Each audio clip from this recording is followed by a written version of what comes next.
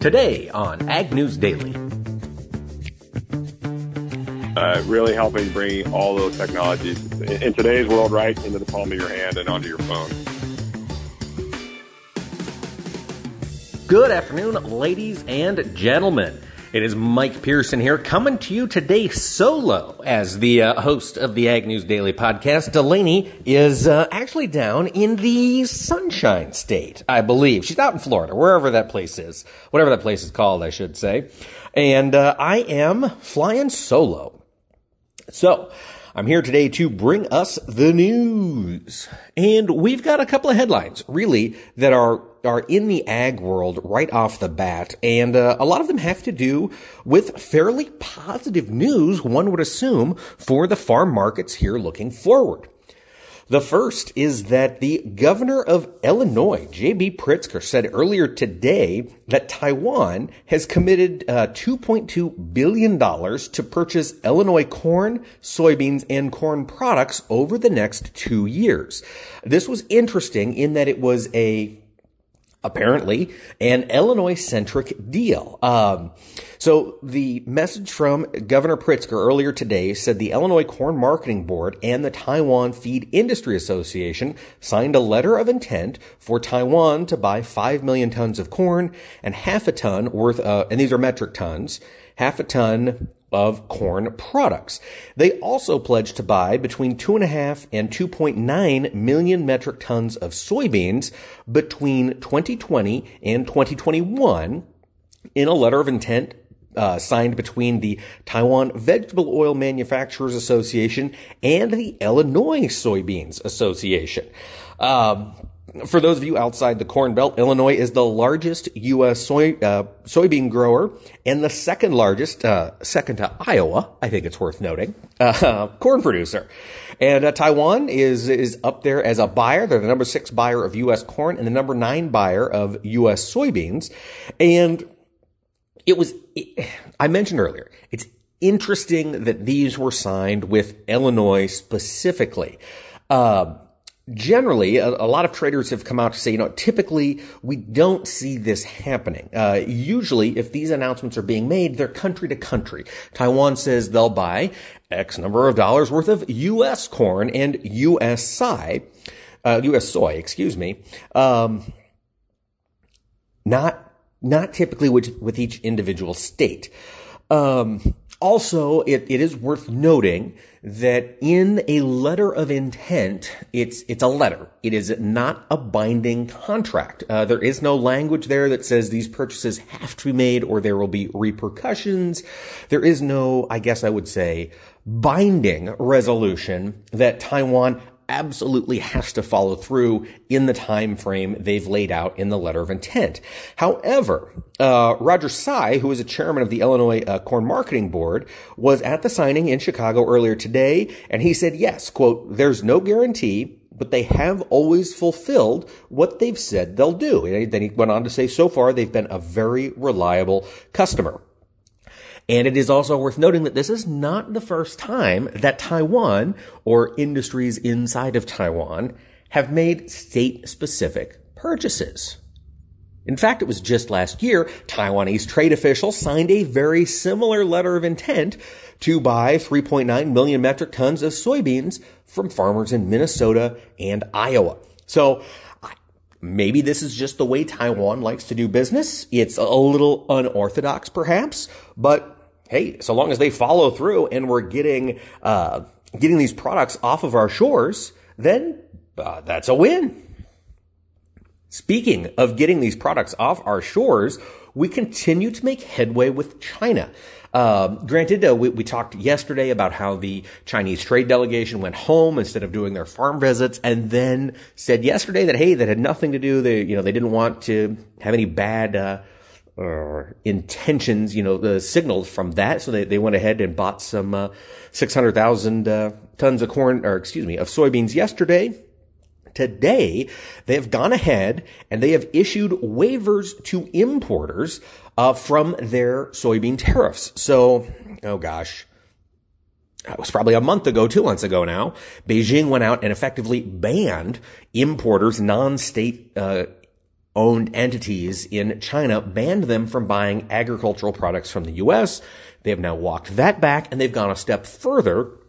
And now they have issued to several importers the permission to buy U.S. soybeans without having to pay the tariffs that China has put on soybeans for import. So these are all kind of seen as olive branches ahead of the high-level trade talks that are coming in October between Washington and Beijing.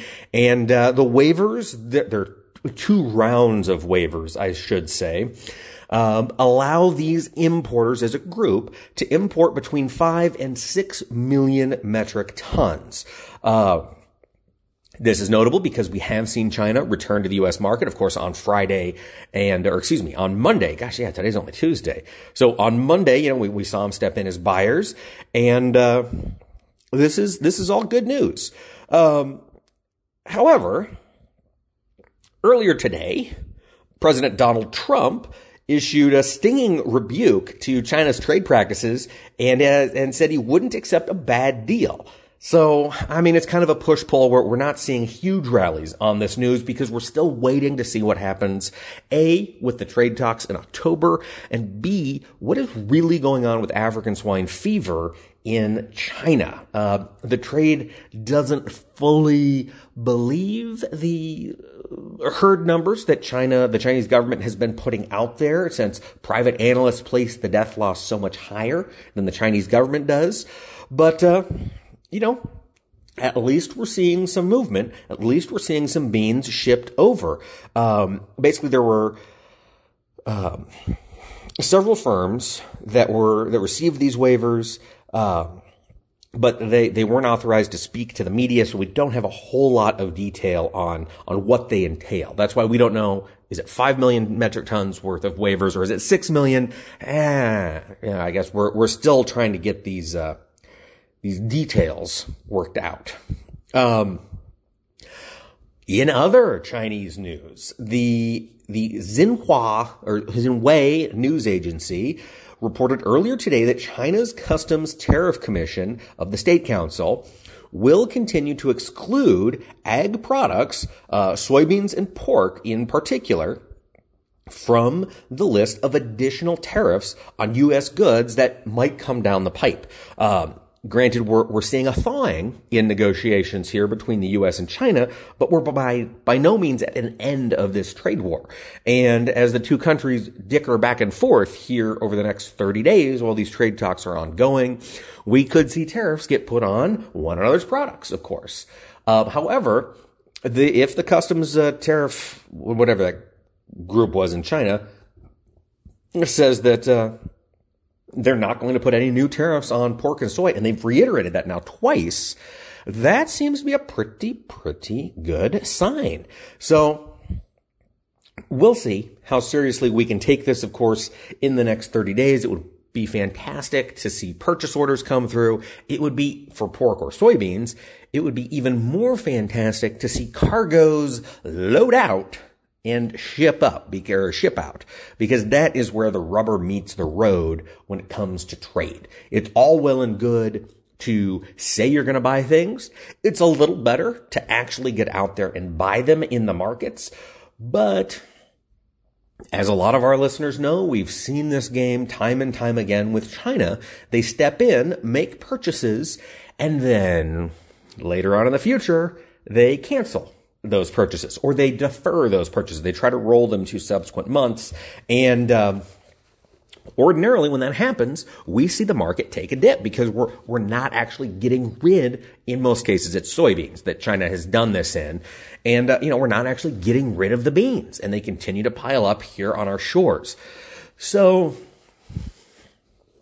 positive steps, movement in the right direction when it comes to getting soy and pork off our borders and out to somebody else to help draw down our domestic supplies, and hopefully in that way move prices to the upside. But again, it's just a sign. It's the right sign, but it isn't, well, it it isn't money in our pockets yet. I think we need to remember that.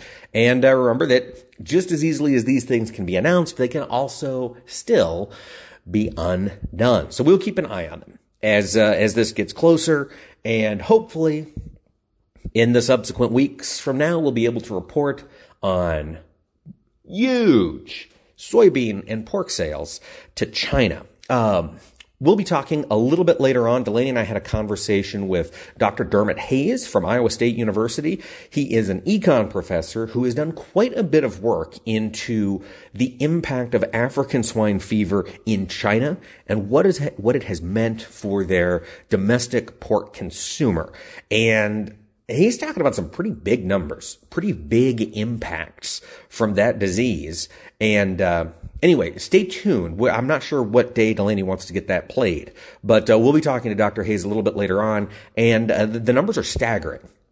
The Chinese consumer certainly is noticing the impact of African swine fever, and it certainly would appear that there is room in the marketplace for more American pork into that country. But, we got to see China write a check before we can take these things at face value. We do have some bad news. A couple of pieces of bad news have come out today for our friends in the broader U.S. economy. The first, as any of you with retirement accounts in the broader equity markets have noticed, we had a pretty big sell-off today in equities. Both the Dow and the S&P 500 were down fairly substantially as of my recording. And a lot of this was on the idea that Democrats are taking seriously the notion of impeachment proceedings against President Trump. As much uncertainty as the president's Twitter feed has thrown into the global markets, there is still the perception that the president is pro-business and good for Wall Street, and his impeachment would add a huge wedge of uncertainty into that market, and so we're seeing a sell-off. So that's step one of bad news, and we'll see what happens. Speaker Pelosi is expected to make her impeachment, whatever, thoughts known. I've been at a convention all day, so I haven't been paying a whole lot of attention to Secretary or Speaker Pelosi. Not that I typically do, but I paid even less attention today. Just seen a couple of headlines, and I know that's what has moved the equity markets. The other piece of negative information that unfortunately came out the same day as this idea of impeachment, or the idea of impeachment, of course, has been around for a while on the left, but does seem to be gaining some traction here amidst the Ukraine controversy. The other piece of news that came out is that consumer confidence was way down in the month of September. In fact, the actual consumer confidence number was below experts' estimation of what that number would be by the most since 2010. It was the greatest miss, I should say, in 9 years. And basically, the Conference Board, which is an industry group that gets together and does this survey of consumer attitudes, said that the U.S. consumer confidence fell to 125.1. It's an index, so it's on a numerical scale. So it dropped almost 9 points, a little over 9 points, I should say.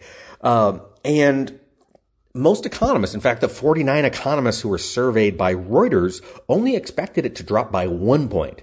So this was big news in the fact that most traders and most economists were not anticipating such a drop. But what they found is that basically in the month of September, people have been very rattled by the trade war rhetoric and the tariffs coming and going between the U.S. and China, this potential deal between the U.S. and Japan, the lack of getting a USMCA signed, all of these things have combined to make folks a little nervous about what the future might hold. They do another study called the Expectations Index. So this is based on the outlook for the future, short-term outlook for income, business, and labor market conditions. It was also down. It was down about 11 points, but economists don't typically do estimations of that number. So we don't know if that was a big miss of what economists were expecting, but it certainly was a big drop. So not only are they feeling less confident today in September, they're also feeling a little less confident in the short term or the 90-day outlook for the future. So we could see some craziness in the equity markets here going forward. And, as always, when we're talking consumers, the richer they feel, the more they're willing to go out and spend on food, particularly high-value proteins, which we have a surplus of in this country. And we're seeing that the cattle kill stay very strong. We're seeing the pork numbers continue to grow. So we need to get this product moved if we're not shipping it overseas, which we're not until China steps into this pork market or beef market in a bigger way. All of that being said, that's the news of the day. Let's see where the market's wrapped up before we jump into our hashtag Tech Tuesday discussion. And we've got mixed trade in the grains. In the corn market, the December contract was up 1.5 at 374 3/4. The March was up 1 1/4 to finish the day at 385 1/2.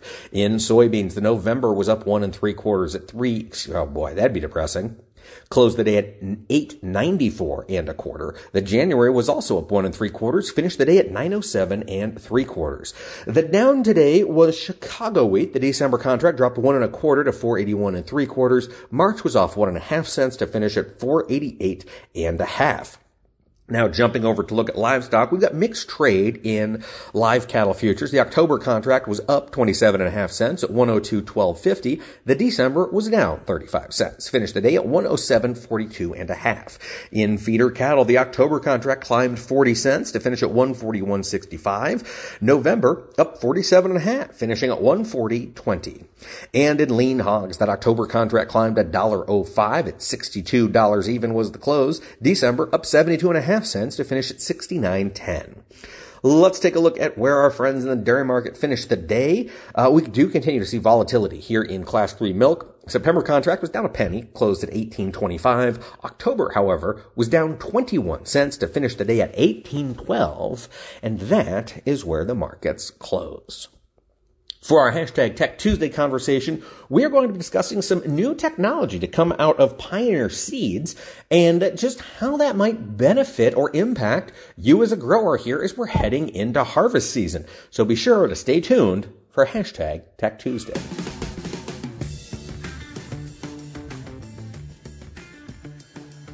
Well, as new tools continue to hit the pipeline for growers this season and continuing out into the future, we are talking today with Jeremy Groteske, who is the U.S. Digital Ag Lead for Pioneer. Jeremy, thanks for taking the time to chat with us today. Yeah, great to be here with you, Delaney. Just looking to share the good news here with some of the new technology we've brought forward for customers. Absolutely. And before we get to that, Jeremy, I just want to ask quickly to clarify your role as U.S. Digital Ag Lead. What does that role entitle? What are you doing on behalf of Pioneer and Corteva and some of those other brands?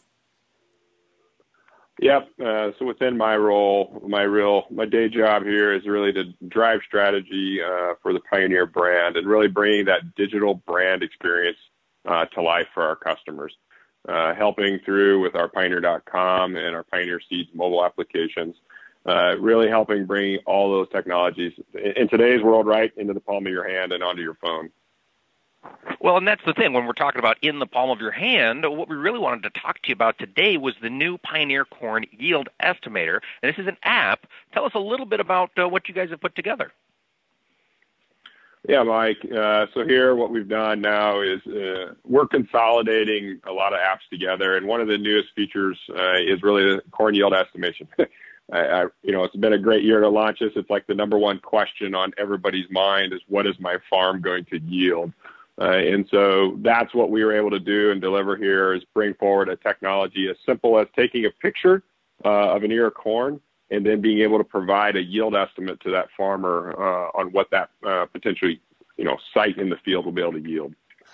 Oh, that's really interesting. So explain a little bit more for us how it's estimating the yield. You said you take a picture, so does that generate the yield for that entire field, or what kind of area does that estimate the yield for?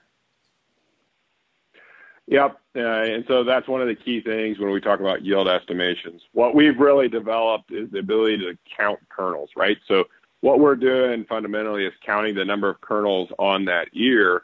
And then we take the factors that go into estimating a yield from that point. And so things that go into yield estimation is what was your sample strategy, right? Did you take the largest ear from the edge of the field, or did you walk out into the field and get a representative sample of that area?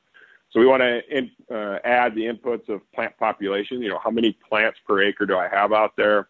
And one of the key factors then is fill. The question on with the crop this year is, will it finish in fill throughout the season, or are we going to end up with small kernels? And so we have a factor in there that customers can adjust in kernels per bushel. You may be under stress. 90,000 is a good rule of thumb, but if you get under stress, you may have over 100,000 kernels per bushel, and you want to put that in there. Or maybe you've got great fertility, great water, maybe you've got a lot of rain, high yield potential, and you've got some really deep kernels. Maybe you're more in that 70 to 75,000 kernels per bushel. So those factors all go into yield estimation. And those factors are all put in by the grower just right through the app. Is that right? Correct. Grower can simply type in basically the hybrid. Maybe they know what the hybrid is, maybe they don't. We count the kernels from the picture and the machine vision technology we've created, and then they plug in their seeding rate as well as what they think that the crop is going to finish out from a kernel size, and then we'll give them that yield estimation. One of the key things is a good sample strategy. We also have within that application satellite imagery. So growers know with the little follow me feature right on your blue dot, just like Google Maps or anything else, you can see where you're at in the field. And when we have that satellite image behind me, I know if I'm in a really good area and what percent that area maybe represents the whole farm. Or maybe I'm in a bad area and maybe that represents 10% or 20%. So when I do that point yield estimation, I can extrapolate that out to say, oh, maybe this whole field will yield X. Huh. Okay, that's interesting. So I assume there have been a lot of time and energy put into testing this product to make sure it works. So I want to ask a little bit about the accuracy. It sounds like if you're using some satellite data as well as the app itself, maybe it's a little more accurate, but how do you ensure how accurate should a producer rely on these numbers when it's estimating my corn yield? Yeah. Accuracy is always the game, right? So I'll tell you a little bit of the history here. So we've built this basically kernel counting capabilities for really over the last decade here at Pioneer and the research organization. We actually started out with a Nikon 6000, pulling ears off of plants, hauling them into the lab, putting in a black box and taking pictures. And so we've been doing, kernel counting for, like I said, 10 years now. But with the advent of the technology and the phones that we have today, we're able to put all that down to the phone now. So accuracy of counting is very high. What I will say is the accuracy of yield estimation comes down to the inputs you put in. So I can take a single picture of a single ear and tell you exactly what that ear is going to do, but that may not be representative of what that 180 acres farm will do. And so to get to an accuracy of a whole field yield estimation, one has to have a keen understanding of what I took a picture of and how representative is that of maybe the 180 acres that I'm trying to guesstimate on. And so to that end, does it make more sense for growers to go in at random intervals, pull several ears and figure up several different yield estimates and then kind of average them together? Or is it just the one ear and go is what you recommend? Yeah, and that's the key thing, why we really combine that satellite imagery behind the scenes. And so when you walk out there, instead of being random, you're walking out to a purposeful spot of maybe the good area and the bad area, quantifying, hey, that's 20 acres of my 180 acres farm, and then sampling multiple ears, walk off that thousandth of an acre, pull 5 ears or take them right on the plant. We allow users to take up to 20 pictures to get an average yield estimate per point. And then combining that across the field. And so I'd recommend growers going into the good and the bad and the middle, getting those, basically 3 points from an estimate standpoint and doing, 5 years per location to sample that out to get to a reasonably comfortable estimate of a whole farm yield. Jeremy, when you are collecting this data from producers, is their app storing all of this information? And then secondly, does that information, if stored in the app, do you guys have access to that information on some anonymous level so you can see maybe at a general sense what certain parts of the country look like for corn yields? Actually, all the data is stored at the user level. Ironically, one of the new features we'll be releasing here in the next couple of weeks is for users to go back and see those points in time. And so Delaney, you download the phone, go out and take samples across your home farm. You're going to be able to see all those data points for your home farm that you've taken and reference those through time. So being able to go back, see crop progress, because one of the cool things about this technology is as soon as I can count kernels, I can start doing yield estimations. Interesting. Now, when you are looking ahead, you're going to be, of course, as you mentioned, rolling out some more features. What else is on the horizon for growers as they get familiar with the yield estimator tool? Yeah, like I said, one of the key features here, Mike, that we've got just rolling out right behind the release is my estimates. And so that's kind of what we just talked about, was being able to see where I've been, kind of like a cookie crumb, right? Seeing those pins on a map of what yield estimates I've taken for myself as a user. Other features we'll be rolling out towards the end of the year and before planting season is really consolidation of our Pioneer apps. So we have another technology with plantability.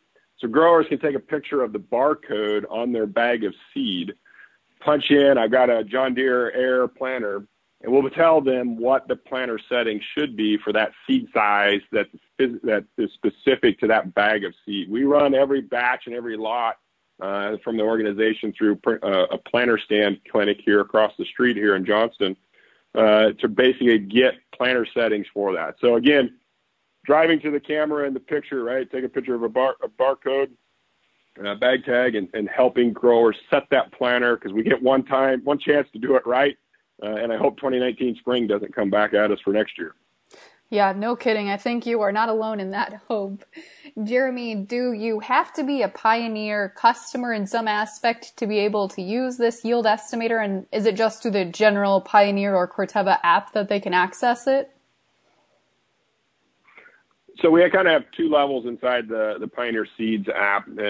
Anybody, like I said, Mike, either one of you two could download it and go to the grocery store and take a kernel count of sweet corn for tonight's supper. And so anybody can go in and download that Pioneer app from a kernel estimation. If you're a Pioneer customer and have a business partner ID with us, you can link that inside the app, and then that connects you to really your historical records within our organization. So working with our Pioneer seed agents, doing farm-by-farm field planning. And so you'll see your farm structure, your fields, as you've worked with our agents in the past as a customer, or maybe you're a new customer coming in. You and our seed agents can work together to put together that right product on the right acres. And then that all shows up in your phone. And so when you go out to plant this spring, you'll be able to see the South 40 is supposed to have 1197 chrome on that field. And the North 80 is soybeans, and it's an Extend 2188 Extend beans going on there. So that's really where that next level comes into that app. If you're a customer within Pioneer, being able to unlock more features and tools for you. Very cool. Well, tell us one more time, if I'm going into the App Store or the iStore, where can I go? What should I type in to find the Yield Estimator app? Yep. Key thing, go into App Store, type in Pioneer Seeds. Should come up right away. Stay away from Pioneer straight. That'll probably pull up the electronics company. So type in Pioneer Seeds in the iOS as well as the Google Play Store. So this is on Android as well as iOS. And so you can download it depending on whatever phone you have, Android or iOS. Awesome. Well, Jeremy, thank you again for sharing about this new tool. It's going to be really neat. I like the idea of going to the grocery store and doing sweet corn just for fun, just to test it out. Yep.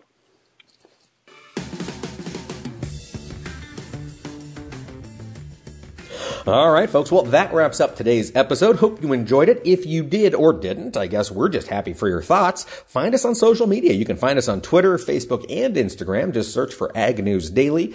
We love to hear from our listeners. Or if you are a new listener and you want to get caught up on past episodes, you can always check out our website, agnewsdaily.com, and tell us what your thoughts are, or listen to other podcasters in the world of agriculture who are all part of the Global Ag Network. All those links are right there. Check out agnewsdaily.com. And with that, ladies and gentlemen, I'm going to let you go.